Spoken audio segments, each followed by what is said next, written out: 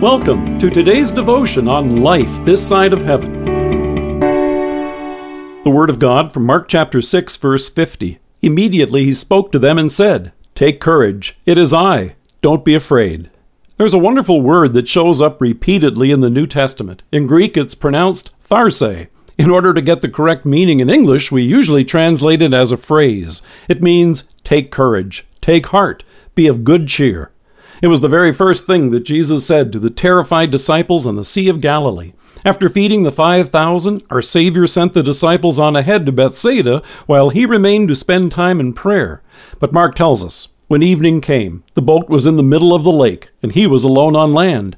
He saw the disciples straining at the oars because the wind was against them. About the fourth watch of the night he went out to them, walking on the lake.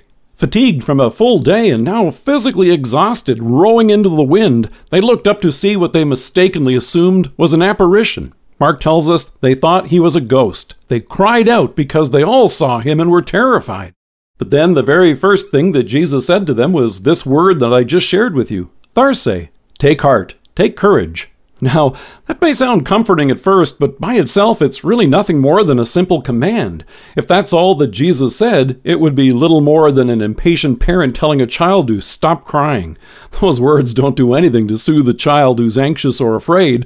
It doesn't change the situation which has left them so frightened in the first place. So at first, this word might sound little more than Jesus telling the trembling 12 to straighten up and stop their shaking.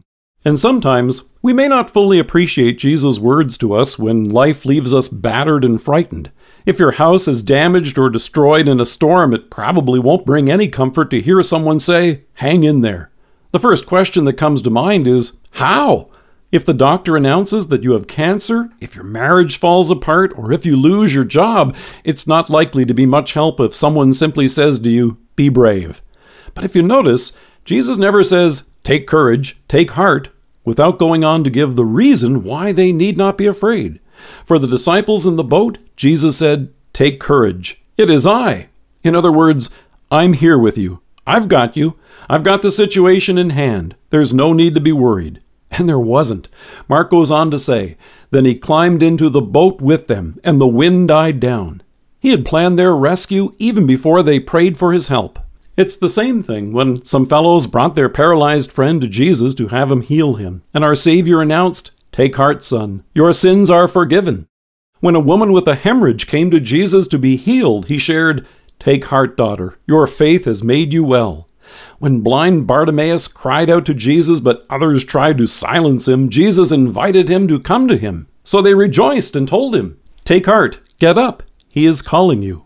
When Jesus tells you and me to take heart, have courage, be of good cheer, it's not simply a command or a meaningless encouragement. It's always in the context of reminding us of what he has done to make this a reality. Even in this world in which things often seem out of control, Jesus reminds us in John's Gospel, in this world you will have trouble, but take heart, I have overcome the world. He did that when he came into this world, to rescue you and me. To take all those things that frighten us, our griefs, our sins, and fear upon himself. He has carried them all to the cross, and by his death he has rescued us from sin, death, and the devil.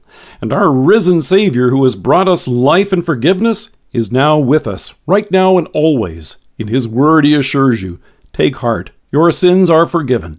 He's here with you now, in the boat, whatever it is that you're facing. And in love he assures you, take heart, it is I, don't be afraid. Let us pray.